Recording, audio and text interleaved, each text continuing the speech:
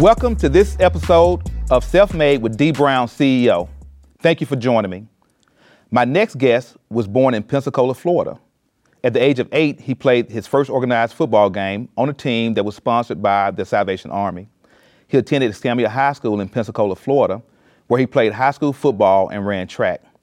During his high school football career, his team won 2 state championships, and he rushed for 106 touchdowns and 8,804 yards. At the time, that was the most yardage in the history of American high school football. He played 3 years at the University of Florida in Gainesville, racking up 58 school records before being selected in the first round of the 1990 NFL Draft by the Dallas Cowboys. He soon established himself as one of the league's premier running backs. He was named NFL Offensive Rookie of the Year in 1990, and the following season ran for 1,563 yards to capture the first of his 4 NFL rushing titles. His impressive resume includes 3 Super Bowl championship rings, 8-time Pro Bowler, first in the NFL history to rush for more than 1,000 yards in 11 consecutive seasons, induction to the Pro Football Hall of Fame in 2010, and on October 27, 2002, he surpassed his hero, Walter Payton, as the NFL's all-time leading rusher. He also added Arthur to his list of accomplishments, publishing Game On, which outlined the principles that helped him succeed both on and off the field. Ladies and gentlemen, please help me welcome a gentleman that I'm proud to call my friend and brother, Emmitt J. Smith III, to Selfmade. Emmitt, glad to have you. Dee, how you doing, man? It's good to be on your show. Hey, Emmitt, I'm excited to have you on, man. This is one of my first episodes that I'm shooting, so I'm glad that you are able to be part of this story with me. I'm going to roll right into the show. So, Emmitt, first of all, you were born in Pensacola, Florida, May 15, 1969. We've talked about it many times. My son, Brandon, he shares the same birthday, so that's quite a coincidence there. Right. I know your family lived in the projects until your mom and dad, with the help of your grandfather, helped you move into your own 3-bedroom home where you had to share a bedroom with your 3 brothers. Right. Talk to me briefly about your childhood and some of the challenges and hardships you had to go through. Well, Dee, first and foremost, You don't realize what kind of hardships you have had in your life until you have something different or something better. And it's not really hardships at the time because you're living amongst your family members and you're going through life, and this is what you know. And what you know is great at the moment. This is it. This is the best of the best of the worlds that you can actually have. And so, but there were still challenges now, even amongst family members, as most families will have, whether it's my grandfather getting off work on a Friday night and having a 5th of gin and drinking a lot of gin and having a good time, or whether it's my father on his CB radio station interrupting everybody's television around in the neighborhood. So you watching a favorite show and here come your daddy on the CB radio station interrupting that. Or whether it's mom getting home late at night after working at a taco stand and bringing the food home when she's getting home by 10 o'clock. And beyond that, you had to deal with other elements of what society had to offer, whether it's, as they would call them, the night walkers, as well as you're dealing with some drug stuff around in the neighborhood, some gang, not necessarily gang, but you had some corporals in terms of people fighting, people stabbing, people shooting, just different types of things that you had to learn how to deal with. But life was good. And you learned how to maneuver through certain things and not only maneuver through it, but distance yourself from it.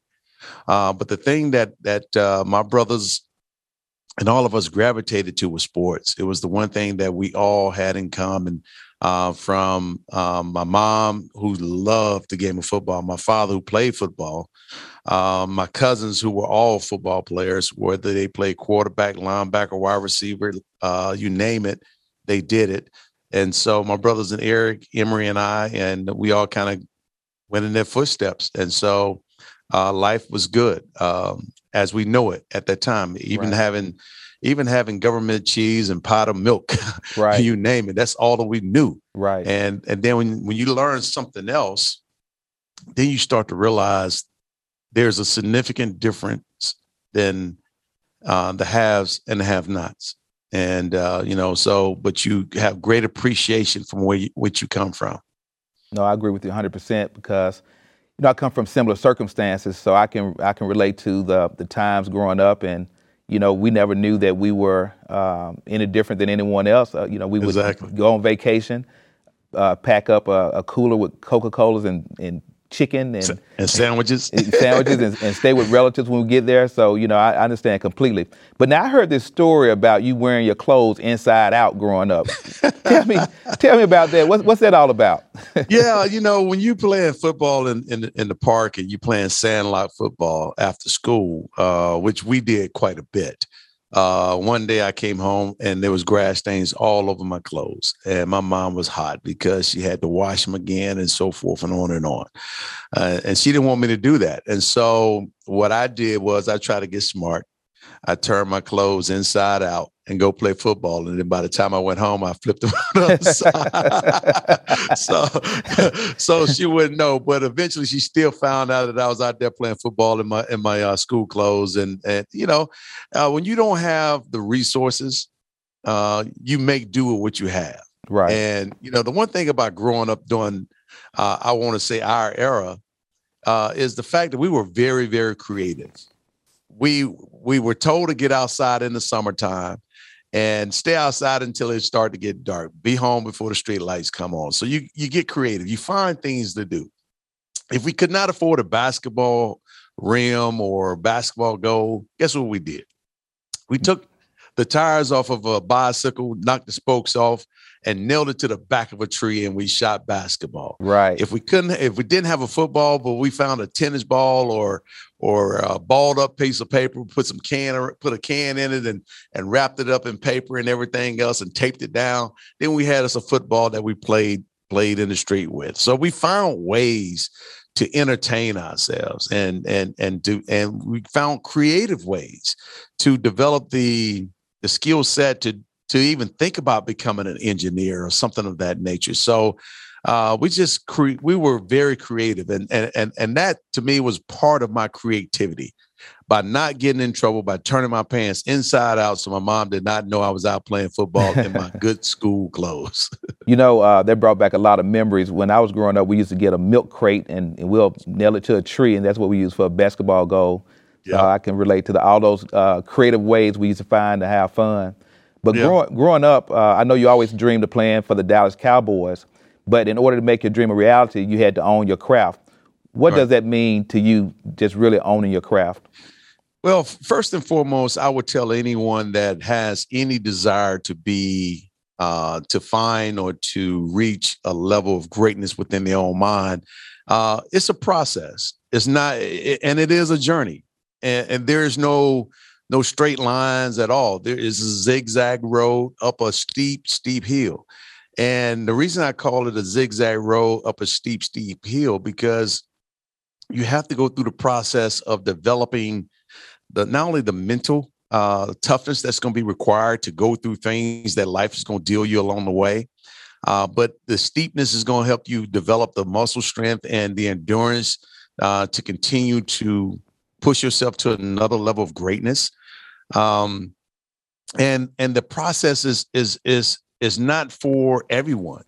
And you're going to have to learn throughout the entire process that everybody cannot go where you're going.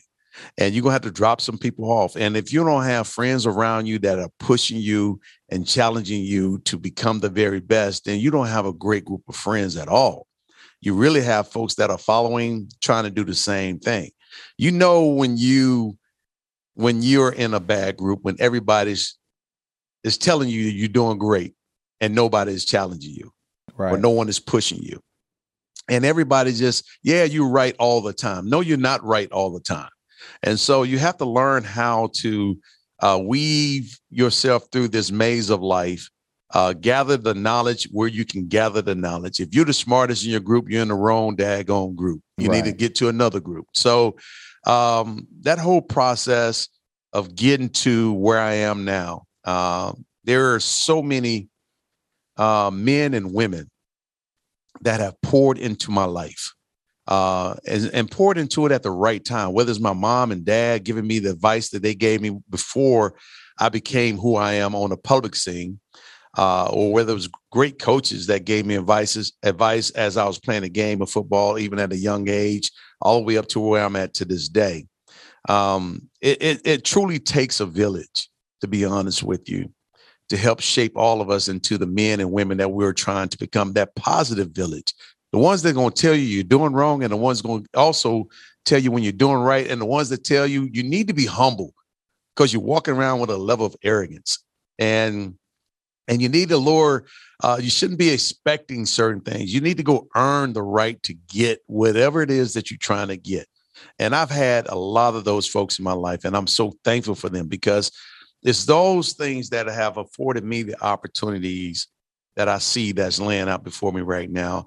And I see the world through the lens of sports and through the eyes of the folks that have helped shape me into the man I am right now. Yeah, you touched on a lot of important things there, and I know that growing up, your family, experienced financial hardships sometime, and that so much so to you, I think made a deal with your mom to where you got a job so that you could have extra things, and you tell a story about loaning your mom $200 and not getting paid back. I thought about it, I said, she must be some kin to my mama. but talk to me about taking that leap from really going from nothing to being what I would call self-made. Well, it's funny because when you come from humble beginnings, the way you and I have come from, and you learn things, and those things are through the eyes of the people that you grew up with. And when you don't have much to invest in, you don't even have the conversation around the dinner table about investing. Yes, you have the conversation around the dinner table about business and everything else, but no one in your household really knows how to even start a business, let alone run a business. No one in your household have the expertise or the business acronym that's going to be required to have a successful business. They have the acronym of being a entrepreneur and being a small business, maybe a mom and pop business. But how do you grow a business to a multi-million-dollar machine and an organization that continues to thrive? What do you know about investing in yields and returns? Yes, you know about CDs. Yes, you know about taxes. Yes, you know about maybe some bonds. But do you know about stocks? Do you know about investing in real estate? Do you know what the yields and the returns and the risk factors really are? That was not a topic of conversation at the Smith household around the dinner table. Not at all. Right. But when you go from 0 to 100 in terms of finances, you go from college to $1 million. And then you realize that $1 million is really not $1 million. It's only $1 million on the surface, but after you pay your taxes, it's about 640 or 740. And that's when you realize that, hey, there's a lot more to just making money and saving money. Because at that time, I saw the world through the lens of my parents and my grandparents. Taking $600,000 or $740,000 or $1 million and putting it into what one would call, from my perspective, would have been a CD or a bond.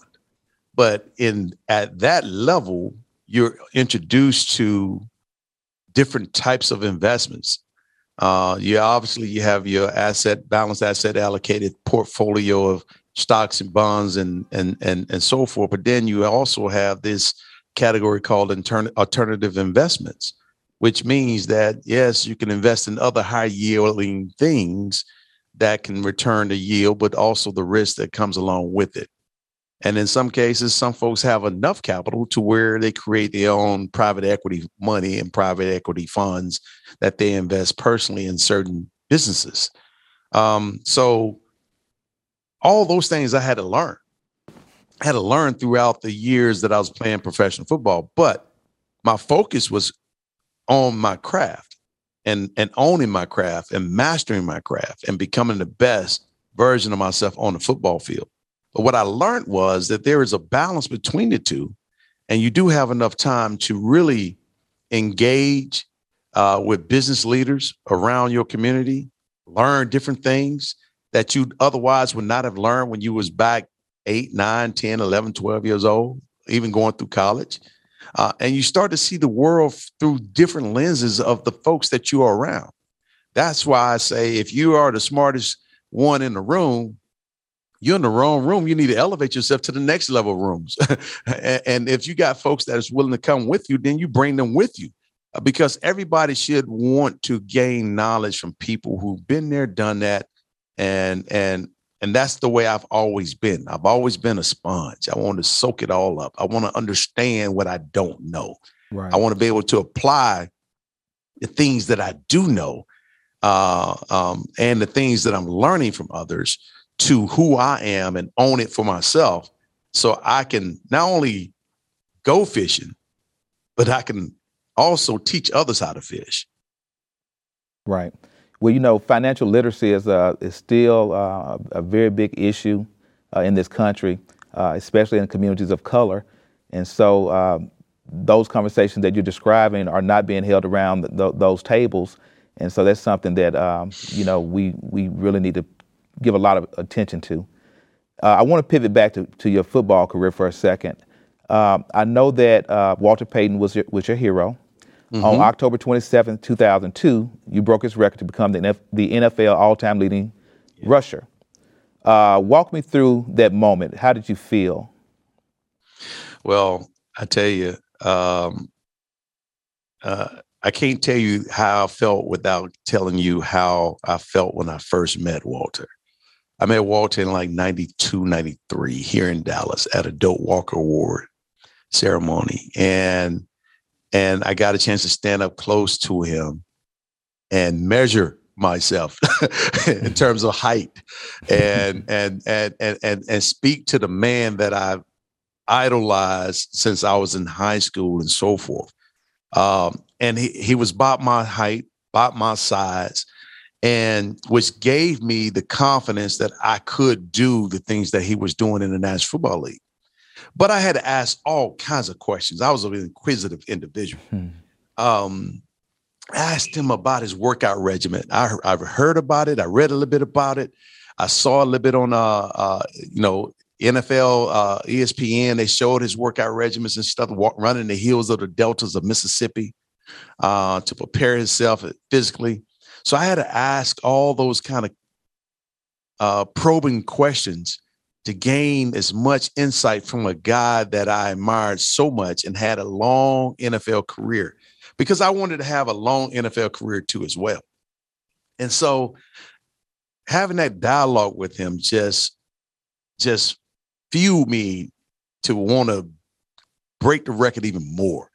And having a conversation around how do you take care of your body, especially during the course of the season. Then how do you take care of it during the off season? How do you eat? What do you put in your body? What don't you put in your body? How much rest you get? How often you work out? What type of workouts do you do? When you get older, what kind of adjustments you make? How often do you run in a day or run throughout the week? All kinds of things. And how do you recover? Massages, chiropractic, et cetera, et cetera. Those are things that we had conversations around. And then how do you carry yourself off the field? I mean, when you're in the crowd, how do you manage the success that you actually have? How do you keep things in perspective? How do you deal with family? How do you just questions, just opening myself up and being humble enough to go and ask for things and knowledge that I did not have and wanted to have, just in case I encountered it along the way. Therefore, no one could ever say that they never gave me that advice. And so the day that I broke the record, I carried with me on that football field his spirit, because he passed away in 98, 99. And he and I had a conversation that same Doak Walker Award ceremony. And I told him, I asked the question, I said, who do you think can break your record that's playing today? He said, well, there's two guys that can actually do it. He believed Barry Sanders was one and I was the other. And my comments to him was, I don't know what Barry Sanders won, but I want to become the all-time leading rusher. And I want to honor you in that process.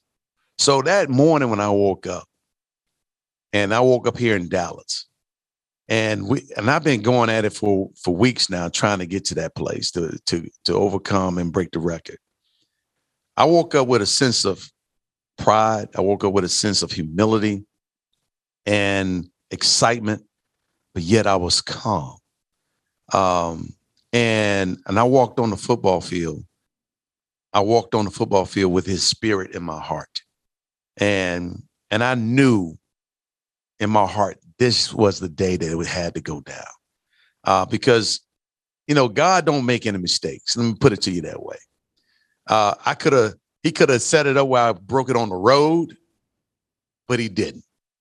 This was our last home game for about 2 weeks. And the pace I was running that year, if I didn't get it today, I would have had to break it on the road. And I felt like his purpose was for the city of Dallas, the state of Texas, and all Dallas Cowboy fans around the country to experience that moment in Texas Stadium, not knowing what the future of Texas Stadium would even hold in terms of Jerry knocking it down and moving it to Arlington. So when I walked on the football field that day, I was excited because I know my mom and dad, my friends, all of them had come into town. Walter's family was in town. And so there was great expectations all around it. And when I broke the record, it was a bittersweet moment because I wanted my hero to be there with me to celebrate with me on top of my family. But I embraced his brother, Eddie, his mom, his son, Jared, and Brittany and Connie, embraced the whole entire family because I wanted them to be there so I could honor them in this whole moment, because passing the torch is exactly what it is. And honoring the people and the giants the shoulders that we're standing up on, that's exactly what it is. And that's what I wanted to do.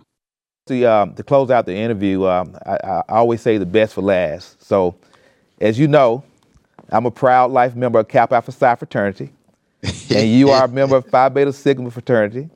And from my business and personal life, my fraternity relationship has been significant in my both social and business development. How has Phi Beta Sigma fraternity impacted your life? To be honest with you, it has impacted my life from the standpoint. Let me just give you a little history on mine. See, I didn't pledge when I was in college. I went back to school and I pledged for a semester. So I didn't really get the I didn't get a chance to immerse myself into everything that the organization is all about. But scholarship and service is part of who I am. That's part of my DNA. So I just extended what they instilled in me in that semester. I extended it to what I do on a daily basis, and that is try to serve our communities in the best light that I possibly can and be a positive impact or a positive influence on our culture and represent us in a way that people can never say that there aren't any quality African-American men or women out here doing quality work. Right. And so my fraternity, I was talking to my fraternity brother, my big brother, Mike P, this morning. And so staying in contact with my folks and being invited not only to conclaves and things of that nature, things that I truly aspire to do. But when you have 5 kids, 2 that are still in college right now, 1 is about to get ready to go to college, and an 11-year-old that you're raising as well. And the businesses that we're talking about, there's only so many places that I can be at one time. So it's not that I'm not engaged with my fraternity. Being financial is extremely important to the fraternity itself. But the relationships that I fostered over the years in my fraternity, as well as our sorority, has been paramount. Just great people. And I enjoy our time together when we are together. But I'm on a mission right. I'm on a mission to make the fraternity proud, as well as we go out and transform communities and bring the fraternities in so people get a chance to know, have a place where the fraternity itself can get back to the community. Absolutely. And on every show I do, including my podcast, always, whenever I have a fraternity, a member of a fraternity or sorority on, I always want to highlight and showcase that, because the work we do in terms of community service and achievement should be highlighted. Emmitt, thank you so much for joining me on this episode of Selfmade with Dee Brown, CEO. Thanks to all my viewers for watching. Without you, there's no me. Have a great day. See you next time.